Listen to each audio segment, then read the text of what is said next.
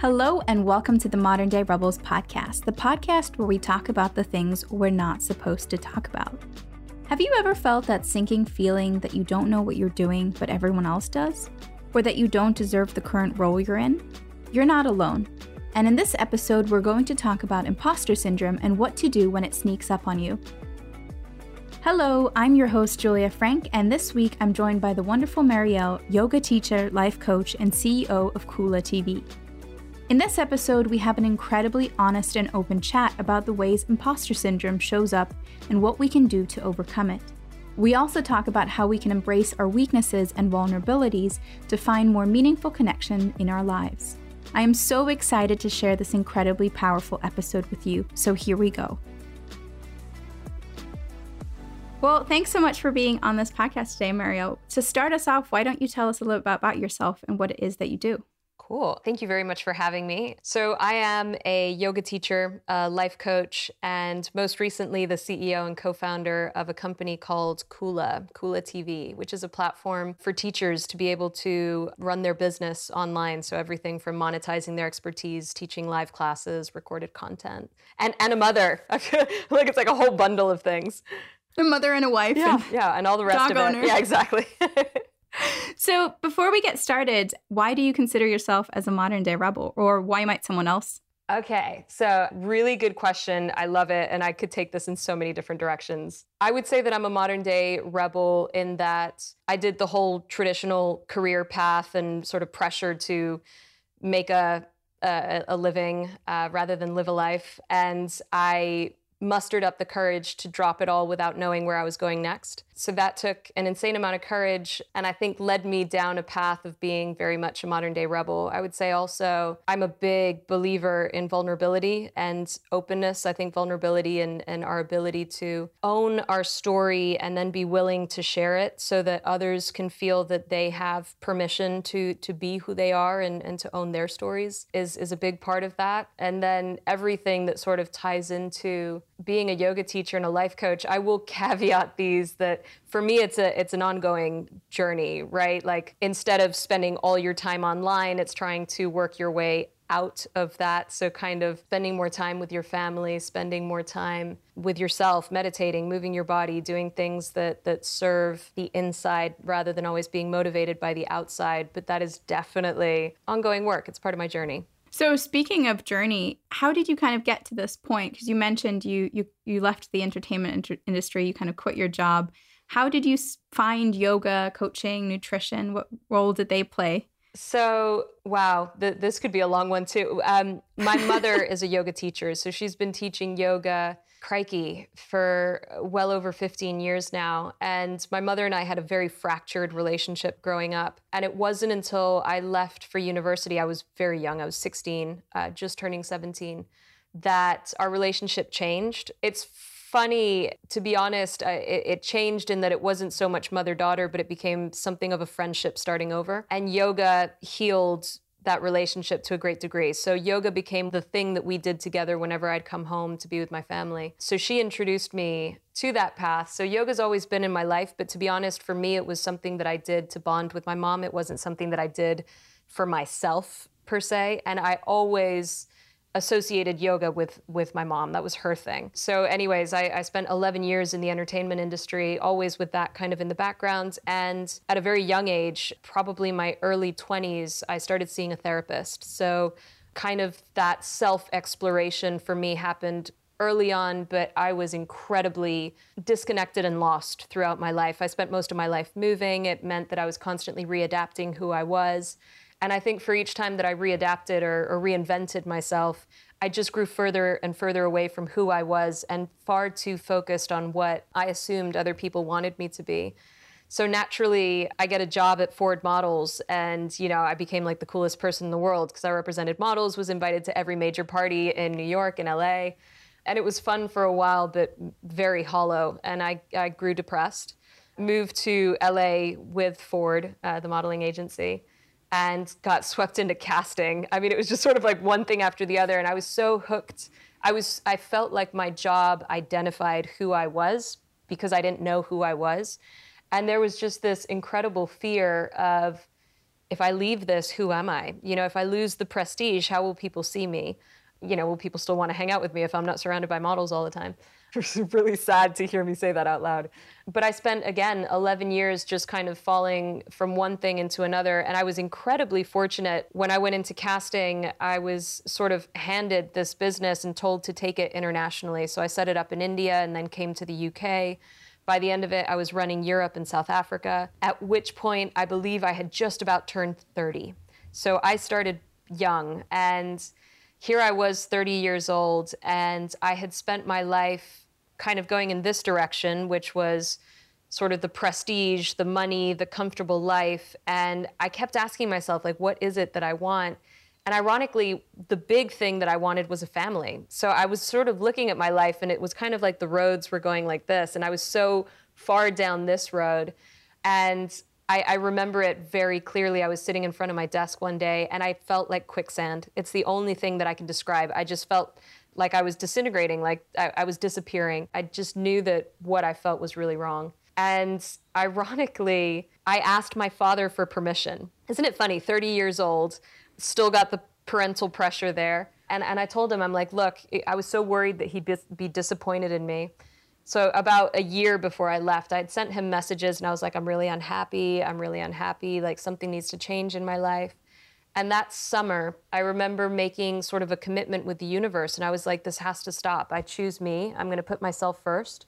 I need to leave this job, and I need to figure out what I want out of life. It was an actual like internal commitment of I choose me for the first time ever. And I know these things sound like fluff and they sound like magic or whatever, but I met my husband that summer. I left my job that summer, and everything changed in wild ways to begin with. So I was medicated for ADD for 10 years. I ended up quitting that cold turkey, not realizing how dangerous that can be. Spent about 3 months asleep. I went to the doctor because I had all these issues coming out of this job in entertainment. And I had gastritis, I had a hernia in my esophagus, and I was diagnosed with Hashimoto's. So my thyroid, I have hypothyroidism, most of which I could almost guarantee were stress-induced. And it's funny that you can be going down a path that's not even your passion, and it creates so much stress and anxiety in you. I don't know what I was trying to prove or where I was trying to get at. So I spent a good 6 months to a year sort of in recovery, working with a nutritionist, exploring things, because when I left my job, that was all I knew. I studied history and Italian in school and then spent 11 years in entertainment. So when I left, I was like, where do I go from here? So I took graphic design courses. I started a travel blog. And I'd say about a year later, my mom calls me and she's like, look, you finally have time on your hands. In between Ford Models and this casting job, I had a momentary idea, and it's funny because I told a few people and they're like, don't do that. I had a momentary idea of becoming a yoga teacher in between. So that was 5 years and then 6 years. So 6 years before I became a yoga teacher, I had that notion in my head. And of course, swayed by people's reactions, I didn't do it because everyone's like, oh God, not another yoga teacher, or, you know, how are you going to live being a yoga teacher? 6 years later, my mom's like, look, you're not doing anything now.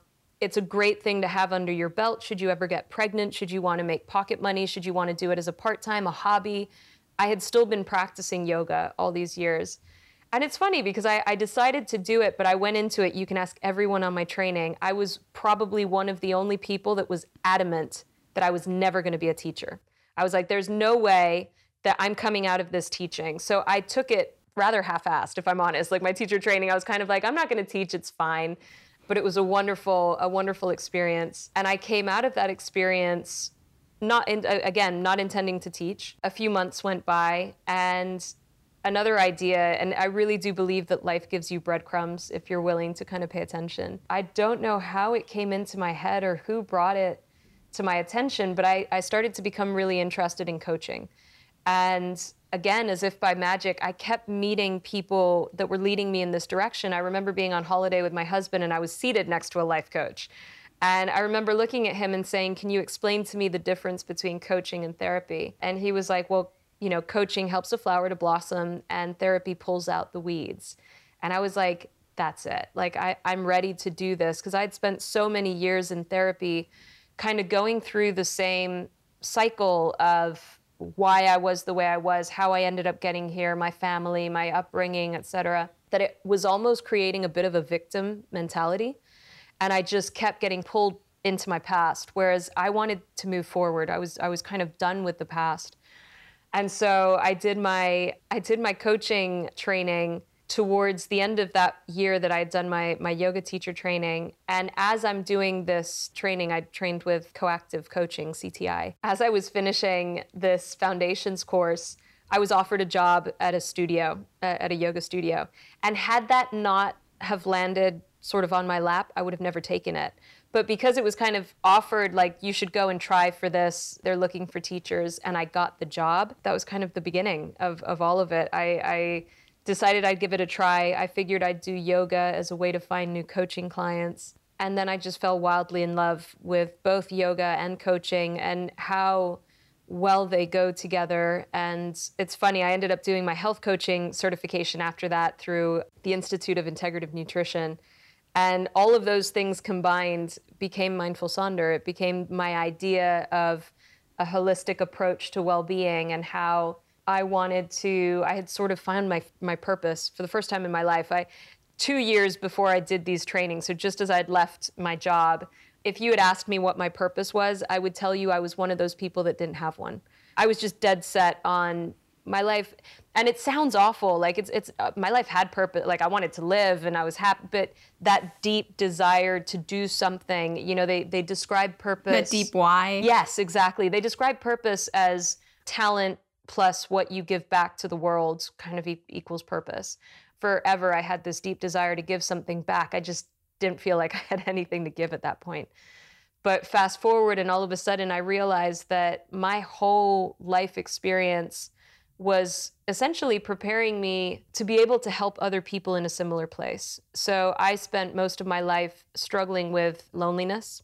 I battled with depression. I battled with body dysmorphia. Most importantly, I think I battled with not loving myself. Until I was 30, I literally did not like myself, which is a really crazy thing to consider, that you can spend so much of your life feeling that way about yourself. And naturally, that impacted everything around me, my relationships, my friendships, my career. So it's now become very much my mission to create a safe space to help cultivate connection, community. I really want to bring like-minded people together, and I want us all to realize that we're not alone. All of these things that we go through in our lives, we think we're so alien and we're so unique. We are obviously all very unique, but our situations aren't that unique. A lot of the psychological battles that we have, we're so trapped by our minds. So yeah, it's become a really big thing for me to be able to help people come together and not feel what I felt most of my life. One of the things you've said that's really powerful in an interview was you were asked about kind of your personal achievements. And you said, learning to love myself, believing in myself, and valuing myself.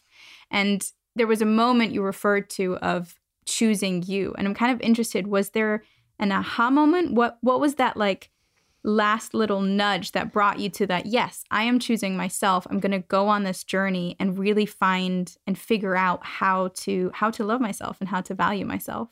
There definitely was a moment, I think a culminating, I can vaguely remember the moment. I can't tell you like that specific, but I'm reading a book right now called Enough, and that's basically what happens. You hit a point where enough is enough. I think I'd just been fighting myself for so long, and I'd been unhappy for so long, and I'd just been constantly experiencing the same repetitive patterns and situations. And when I turned 30, so this was the first time that I remember actually thinking, I love myself too much to keep doing this, that was what, I think I shocked myself by having that realization of ooh, I actually do love myself enough to say no. It's kind of like that saying that sometimes learning who we're not is the first step towards learning who we are.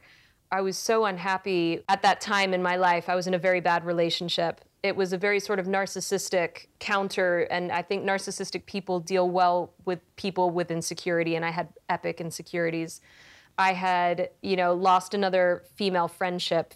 Female relationships have been a struggle for me for a lot of my life because of my experience with my mom. It was just sort of everything catapulting together, and I was miserable in my job. So there was that moment of, if I could think of anything, it was the word enough. I had had enough. And I think it was that realization that I had had enough that made me realize that I did genuinely love myself underneath it all. I had just really gone so far away from myself that I couldn't even see who that person was. And I believe this was when I was about 30, 31. And that was the beginning of, again, when I told my dad, I'm unhappy, something needs to change. So it took a year still after that for me to make that commitment and that decision, because it was scary as hell. I really didn't know what to do with myself if I didn't do what I was so used to, and to have the comfort of that salary and all the rest of it. So I would say that it took baby steps, but it was a long time coming. And it was the best thing that's ever happened to me. And again, as much as I knew that I loved myself, there's still that shadow work that needs to happen. So there were still parts of me that I was hiding from. So there were parts of me that I didn't want to see. So even though I loved myself, I think I was a little bit picky. So, like there's that notion of like, I love myself, but I hate these things about me. And what I've been learning over the years is that you've really got to love the whole self, and you've really got to look at that shadow and understand it and learn to work with it, because otherwise that shadow is what makes you hate yourself, because it's subconscious, right? So anytime you get into an argument with someone, anytime you feel triggered, that shadow pops up and it takes control. And all of a sudden you don't know yourself anymore because you don't know the shadow. And you're like, why am I this person? I hate that I'm this way. Why do I get so angry? Why am I so emotional? Why am I so sensitive? That's your shadow. And it's because you don't have a relationship with that shadow and you feel out of control. So again, it's been a long journey for me to get to that point. But those early glimpses of light at the end of the tunnel happened when I was in my early 30s. It's interesting, too, kind of talking about that shadow, because one of the things you referred to once you started having your own business with Mindful Sonder is that need to prove yourself again. And almost this like weird double standard that happens a lot in the well-being industry of like, well, we're teaching other people how to, really value time and all of these things and take care of yourself. But actually, it's so much pressure put on yourself there. Wow, you are just with all the good questions. This is something, and I hope it doesn't come across the wrong way for anyone that's listening, but you will find that usually it's the yoga teachers and the therapists and the people that are so keen to give back that have the most amount of work to do on themselves. Whether they've done that work or not before they become teachers is kind of like the big question. But I would say what's fascinating is by putting yourself in that position where you can influence other people or impact other people, one, you're constantly learning. Going to bring up the imposter syndrome conversation for sure, but I think what's really interesting is when we first become teachers. I'll give my personal experience because I don't want to sort of group teachers into this, but when I first became a teacher, I have struggled with people-pleasing and perfectionist tendencies my whole life. A lot of it stems from, again, just not knowing myself. So I was constantly looking at others for validation. I was constantly looking outside of myself to get that, yes, you're on the right track, you're doing good, because I was so disconnected from the inside. What becomes massively problematic when you have people-pleasing and perfectionist tendencies is the tiniest notion that you're off track or that you've done something wrong or that something's not perfect throws you into a downward spiral of, I'm not good enough. There's something wrong with me. I have to work even harder. I have to do more. Like that's the epitome of when we talk about yoga, we're so trained to do more, but in reality, we need to be more and do less. And that's something that I think we all struggle with. And here's the hard thing, and it's the reality in any field that you are in. Being a teacher, you're kind of under the pressure of health and wellness, but you've got this in anything that you're new to. There's this feeling of, gosh, there's so many other people doing this, and they've got so much more experience than me, and they've been training for so much longer. Who am I to think that I can do this? Who am I to say that I'm a teacher? Who am I to say that I'm an actor? Who am I to say that I'm a whatever it is that you're aspiring towards? And that's where sort of imposter syndrome really wants to take over. And I think for me as a teacher, I was so desperate for everyone to like me. I was so desperate for everyone to come out of my classes like high-fiving. And I remember that first time, and it was early on, where I had someone just get up and walk out of my class. it tore me to pieces. I was like, I am the worst teacher in the world. It ended up being that they had something totally personal. Like they were on their own. It had nothing to do with me, but it just sent me on this crazy downward spiral. But I think the beauty of the path I've chosen to go down is that everything's an opportunity for awareness and for self-improvement. You know, that was my lesson, that I was too attached to the ego, that I was too, again, when you don't own your story, when you don't own your truth, when you don't come from a place of authenticity, you're constantly concerned with what the reaction will be on the outside. And this is where, as humans, we need to learn to find the balance between what we can control and what we can't. We cannot control people judging us. It's going to happen. We can't control their experience. You know, we can do our best, but how they take that experience is up to them. Those are things that are out of our control. So what's important is, what can you control? Being authentic, you know, sticking to your truth, trying your best, showing up again and again and again and again, no matter how many times you have to show up, fall down, pick yourself up, try again. Those are things that you can control. And I think that's where the journey gets exciting. I think if you're always looking at things through a lens of what's this moment trying to teach me, and always remembering that we all have to start somewhere, right? We all have to have that courage over comfort, put ourselves out there, be in the arena, and give it our best shot, especially if you're pursuing your passion. You know, if you're just, 9-to-5ing it and just trying to get by, I hope you still show up in your own way, and I hope you're still bringing passion to what you do.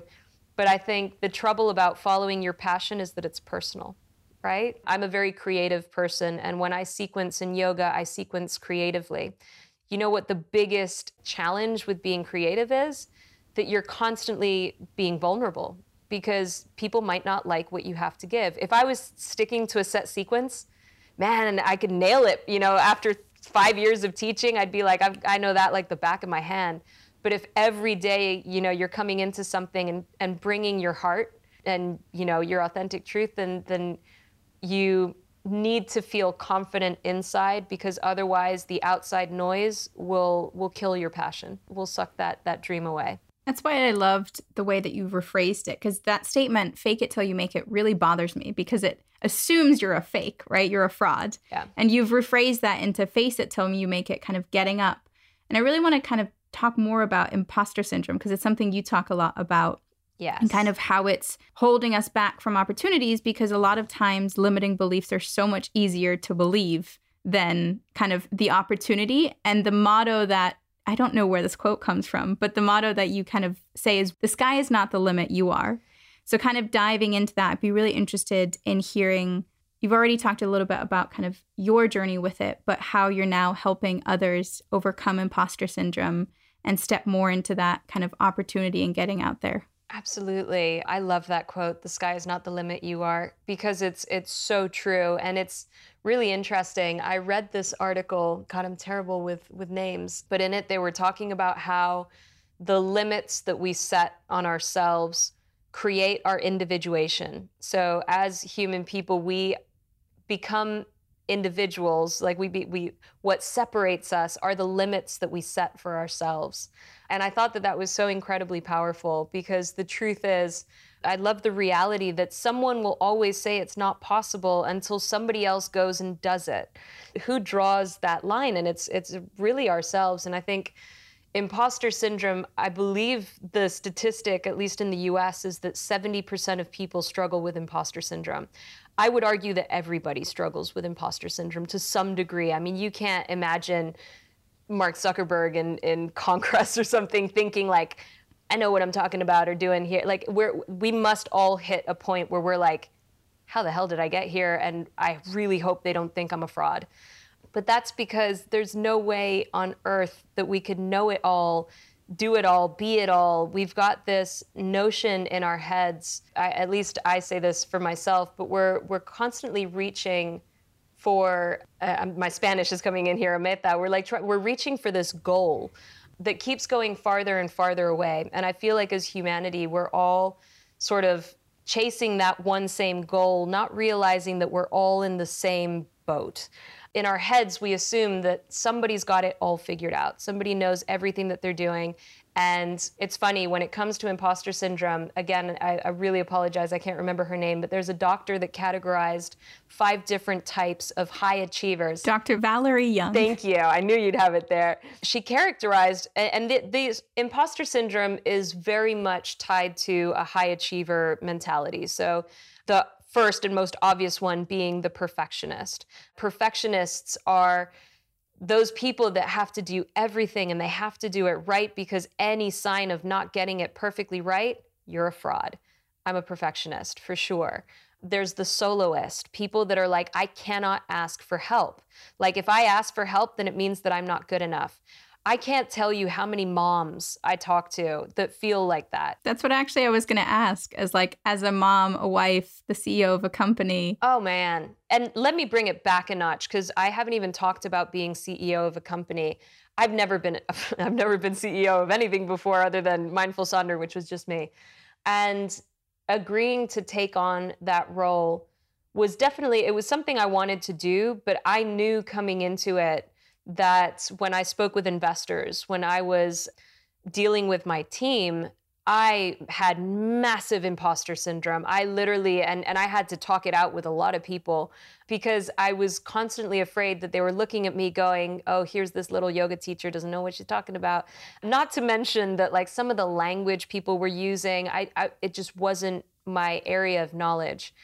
And I had to go through some very, very big, rough patches, because I'm a very sensitive person, and the overwhelm consumed me, but it was my own overwhelm, and it was because I wasn't being honest with what I didn't know.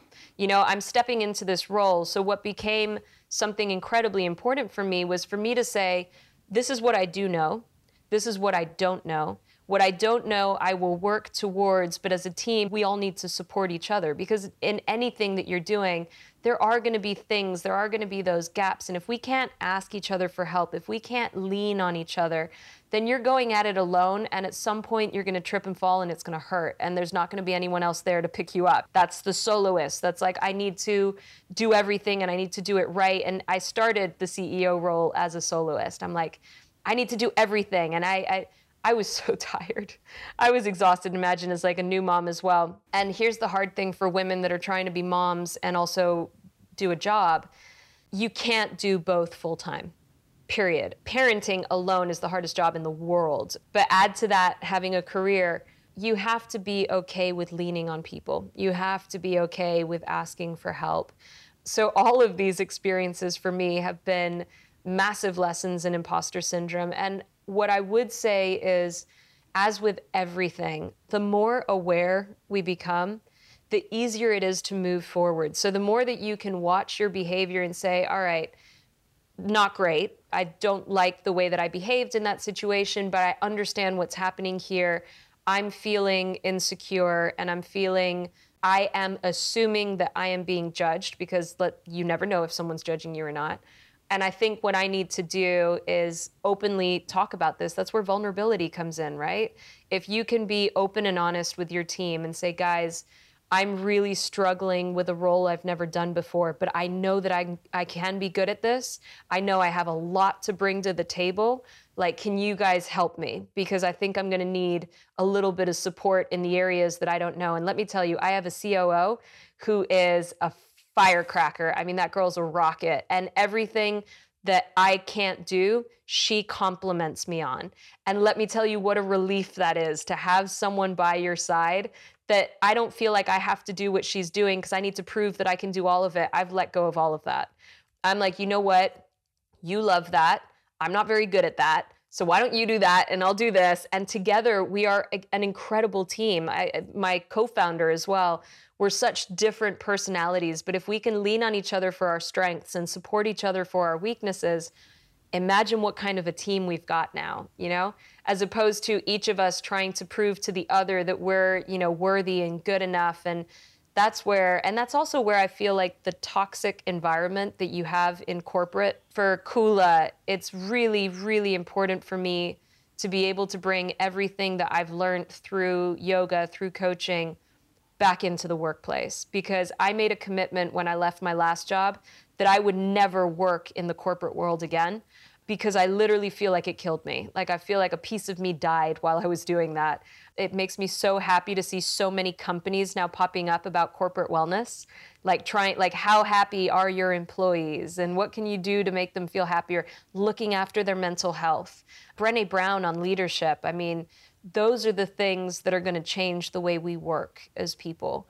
And I think that's really exciting. And how exciting that we now have things like a passion economy where people can actually live off of what they love to do. And let me tell you, everyone is investing in that right now. I speak to investors regularly for Kula. We just raised last year. Everyone wants a piece of the passion economy. And we never had that before. Like if we look at our parents, our grandparents, I even remember when I was in school, it was still very linear. Like, what are you going to be when you grow up? Are you going to be a doctor? Are you going to be an accountant? Are you going to be there were very few options. I felt I had no idea what I wanted to do when I was in university, which is why I studied history.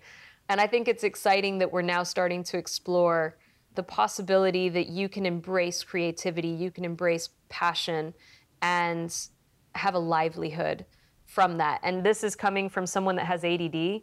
And I really think education systems are still too square and they don't cater to people that think in different ways. I have a very creative mind. I can express myself creatively and beautifully, but if you put me into like maths and science, I feel stupid because my brain just, I switch off. We're very fortunate to live in a world where if you have something you love, you can really take it places.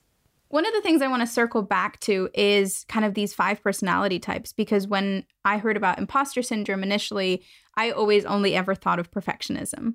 But I also kind of didn't necessarily, although I am a perfectionist, I would see a more kind of the expert, which is one of them as well, as like this constant need. I need another qualification. I need to do another course. I need another certificate. Oh, yeah. Well, you know what's hysterical? If you look at some of these companies that are selling for like billion-pound valuations, whatever, there are kids in their 20s. They have not got any certification. I mean, these are people who are like, I'm going to go out there, I'm going to do something I love, I'm going to wing it, and I think as a yoga teacher, let me tell you, yoga teachers are constantly, oh, I'll teach once I get this next certification. Oh, I'll teach once I study this one thing. Nothing will make you good at what you do, but doing what you want to do, period. I mean, you can take all the certifications in the world, but until you apply it, you are never going to be as good as you could be. So that expert, man, I can relate 100%. But I do think those are the moments where you have to be aware and catch yourself. What will you have with that extra certificate that you don't have now, other than a piece of paper? And maybe a little bit of understanding. But, while you're busy getting that other certification, this other person's already gone off with your idea, right? Like someone else has gone and done it because you said you weren't ready or it wasn't possible. Those personality types are amazing. I know the last one was like supermen and superwomen. And there's also natural genius. Natural genius. So natural genius was the only one that I didn't really feel I related to 100% just because I don't consider myself a natural genius. But natural geniuses are people that are really good at things. Life comes certain things in life come naturally to them.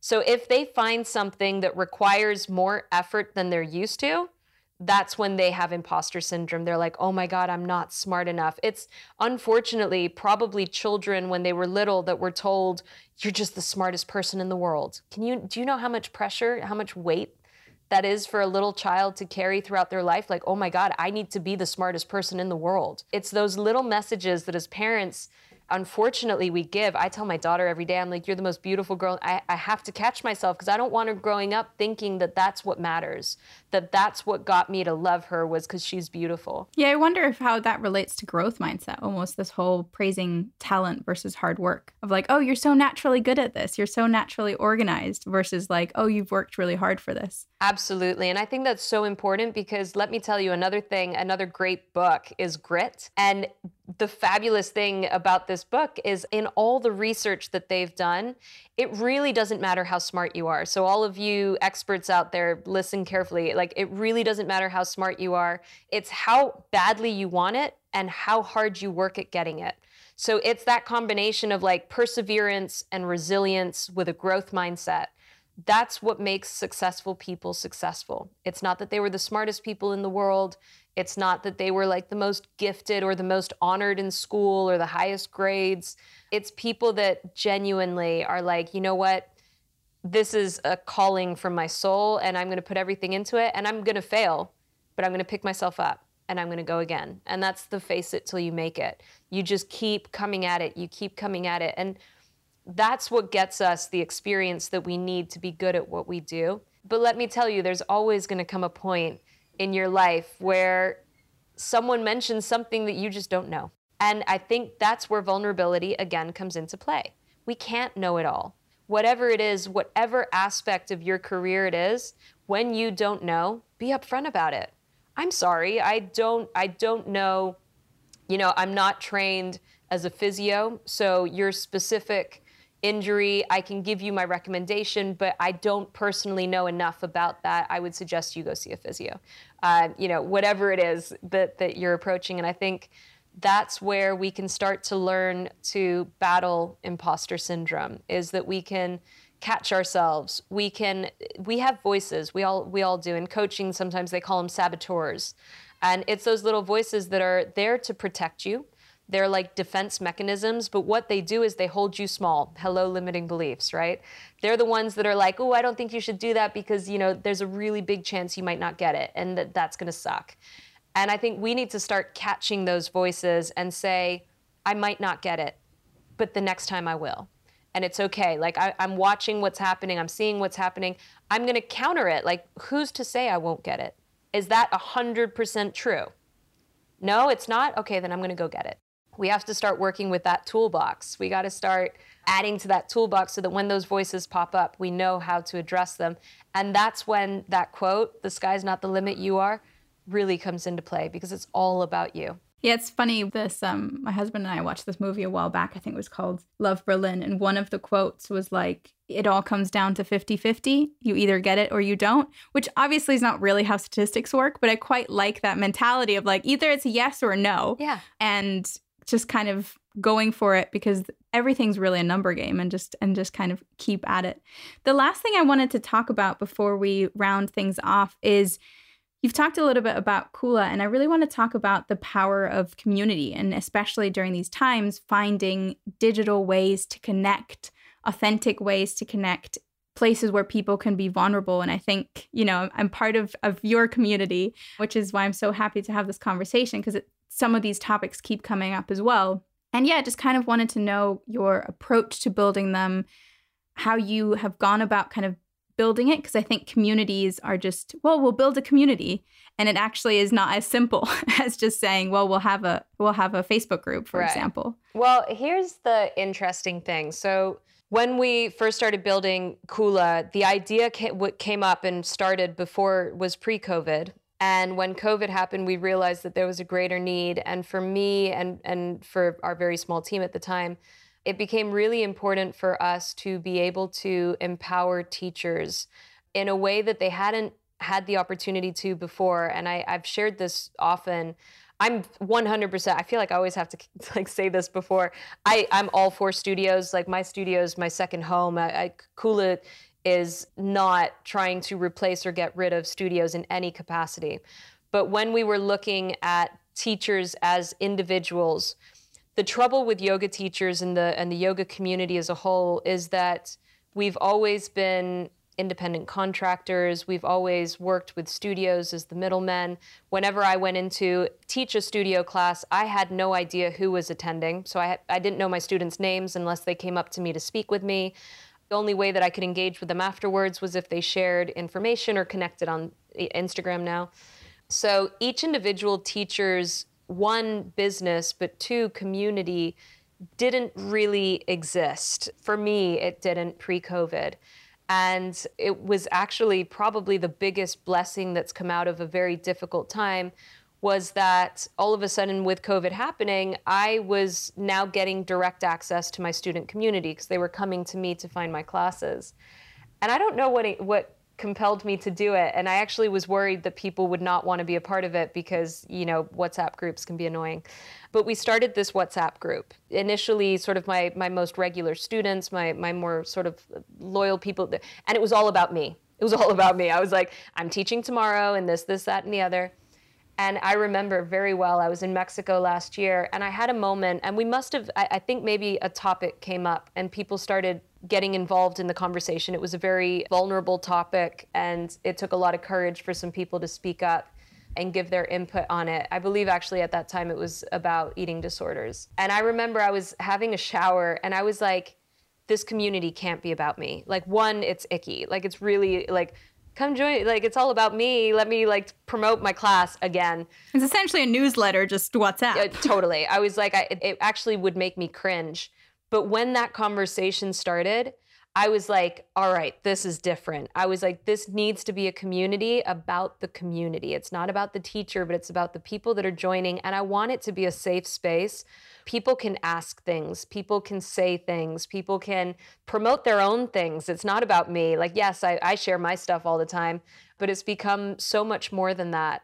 And we now have a beautiful community. And I find it really interesting because to a certain degree, I feel like people right now almost feel more comfortable sharing in that community than they do with people close to them. And there's something about, one, knowing that you're in a safe space with other people experiencing something similar. So it's the willingness to open up and share your story, which I think is at the crux of everything. Like, if you can open up, own your story, share your story, you are going to meet other people that feel the same way you do, that connect with you on such a deep level, and that's going to change connection, community, humanity, really.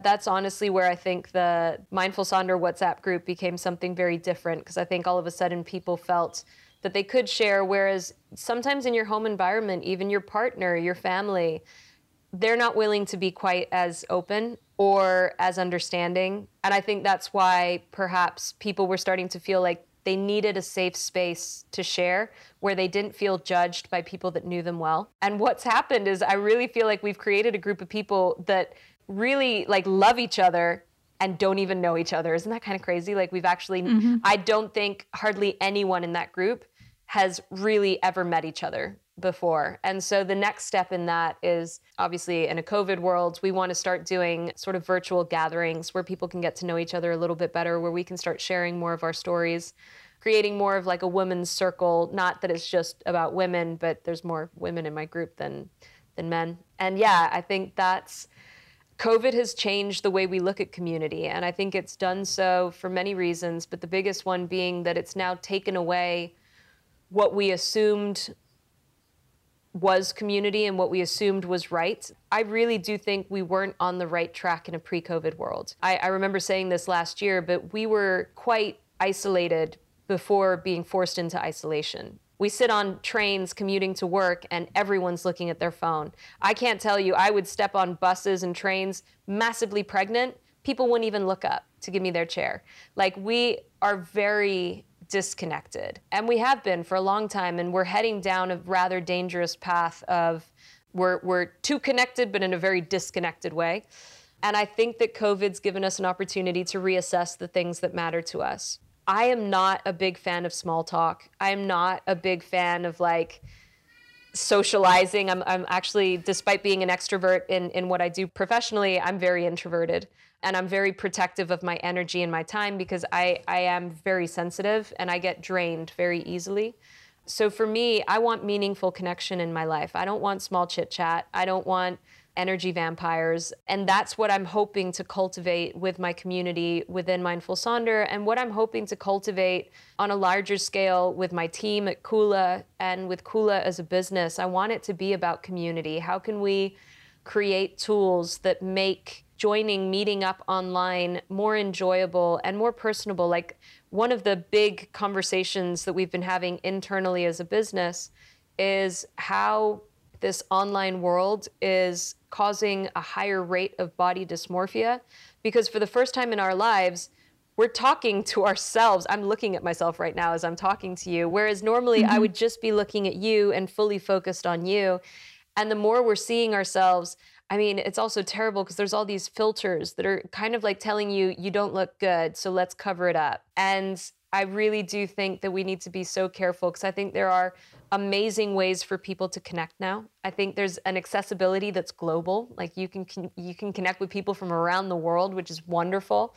But we have to be very careful with, Zoom fatigue, with what it's like for people with eating disorders or body dysmorphia to be constantly seeing themselves on a camera. What kind of a message we're sending to our children with all of these filters and things that are telling you need to look different to how you are. I really do hope that this sort of COVID era is an opportunity to change our consciousness. I think I shared this in class and in my 30-day challenge, but it's stuck with me literally since I read it. I'm reading A New Earth by Eckhart Tolle, and in it he talks about the translation of original sin. It was in ancient Greek, and sin meant missing the mark. And so he's like, to sin actually means that you're missing the point of life. And we've been sinning for all of humanity. I think we really do miss the point, and we miss the fact that we are all one, that everything is interconnected. And we've allowed our mind to lean into its delusion, and that's why we're sort of plagued with greed and power and war and murder and all these horrible things that happen in the world. But there are moments of awakening, and I get excited to think that, at least for my individual part, I'm such a small part of this universe, but if I can have a positive impact, if I can improve my consciousness, my perception of me and who I am in this world, and maybe have a positive impact on my community, then we're raising the world's vibration, right? We're hopefully reaching a higher consciousness together. That's what I genuinely believe to be my mission in this life. We could chat for hours on topics like that, but I think that's a beautiful note to end on.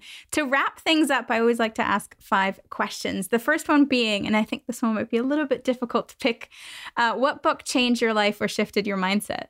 Ooh, the first one I'd say was The Alchemist. And I need to read it again because I read it probably about 5 years ago when this whole journey started. But yeah, The Alchemist is a big one. The Four Agreements, anything by Brené Brown. Brené Brown is like my girl. I'm like obsessed with her. I've read all of her books.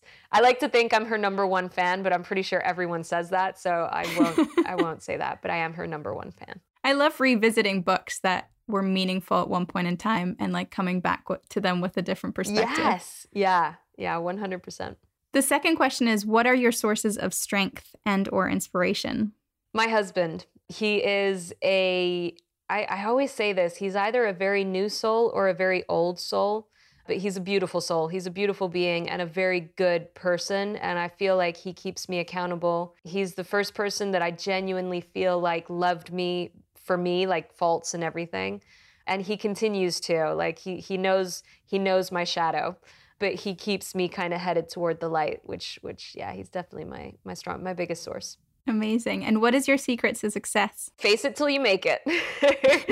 I honestly, I think if you love something, just go for it. With everything that I've done, I've never really known necessarily the end goal, but I've known that I really do enjoy what I'm doing. And there's a thin line between pushing yourself too hard and knowing when you need to rein it in a bit, because I'm quite good at like going until I break and then resting and then going again until I break and then resting. Anything that comes from a place of truth becomes easier and it makes sense. There's no doubt or question. I think you just do it and you keep doing it. And that's why I agree. I love Face It Till You Make It, because it's so bang on. We just got to keep facing life, right? And at some point we realize like, yeah, this feels right. And we stay on that track. And following on from that, what is your definition of success? Oh, wow, that's a heavy one. You know what? I think a life of fulfillment, and I mean that in I want to be fulfilled in my family life. You know, I want to feel like we spend time together, that there's a lot of laughter, a lot of joy, a lot of honesty, deep, meaningful conversations, fulfillment in my friendships. Again, same thing. I don't need a ton of friends, but the ones that I do have, I want to feel like we connect on a very deep and personal level. Career-wise, success is just doing what you love. I think, who was it that said it? I think it's Albert Einstein. But it's like creativity is work that's fun, you know? My job is fun. And I think that to me is success. When you genuinely wake up and you're like, I'm ready for the day and I'm looking forward to what it brings, I think that's success to me. Amazing. And last question, what advice would you have liked to hear when you started to live life a little differently? You know what? I always find this one hard, and I keep thinking of my mom. I am a very firm believer that we need to walk our own path. So I could give you advice as a mother, and you wouldn't take it because you needed to learn it yourself. And I think I'm going to stick with that because I really do. I look back on my life, and let me tell you, it was hard. It was lonely. It's been long, fortunately. I'm very grateful. There's been so much, but I wouldn't change any of it because it brought me to where I am today. And I needed that experience. My mom warned me of so many things, gave me so much advice that I didn't take. And I couldn't have because I needed to experience it for myself. So enjoy the journey. Amazing. If people want to find out more about you, where can they find you? So they can find me at www.mindfulsonder.com. My Kula page is kula.tv/mindfulsonder, which is linked through my website. And on Instagram is mindfulsonder. Amazing. Thank you so much for taking the time today. Oh, my pleasure. Thank you for having me. I really enjoyed it. Thanks so much for listening to this episode. If this episode inspired you in any way, please do share it with your friends, as the more we talk about the things we're not supposed to talk about, the more we can challenge the conventional. You can find all the links mentioned throughout the episode in the show notes, and if you would like to receive more resources directly to your inbox, you can sign up to the newsletter. See you in 2 weeks.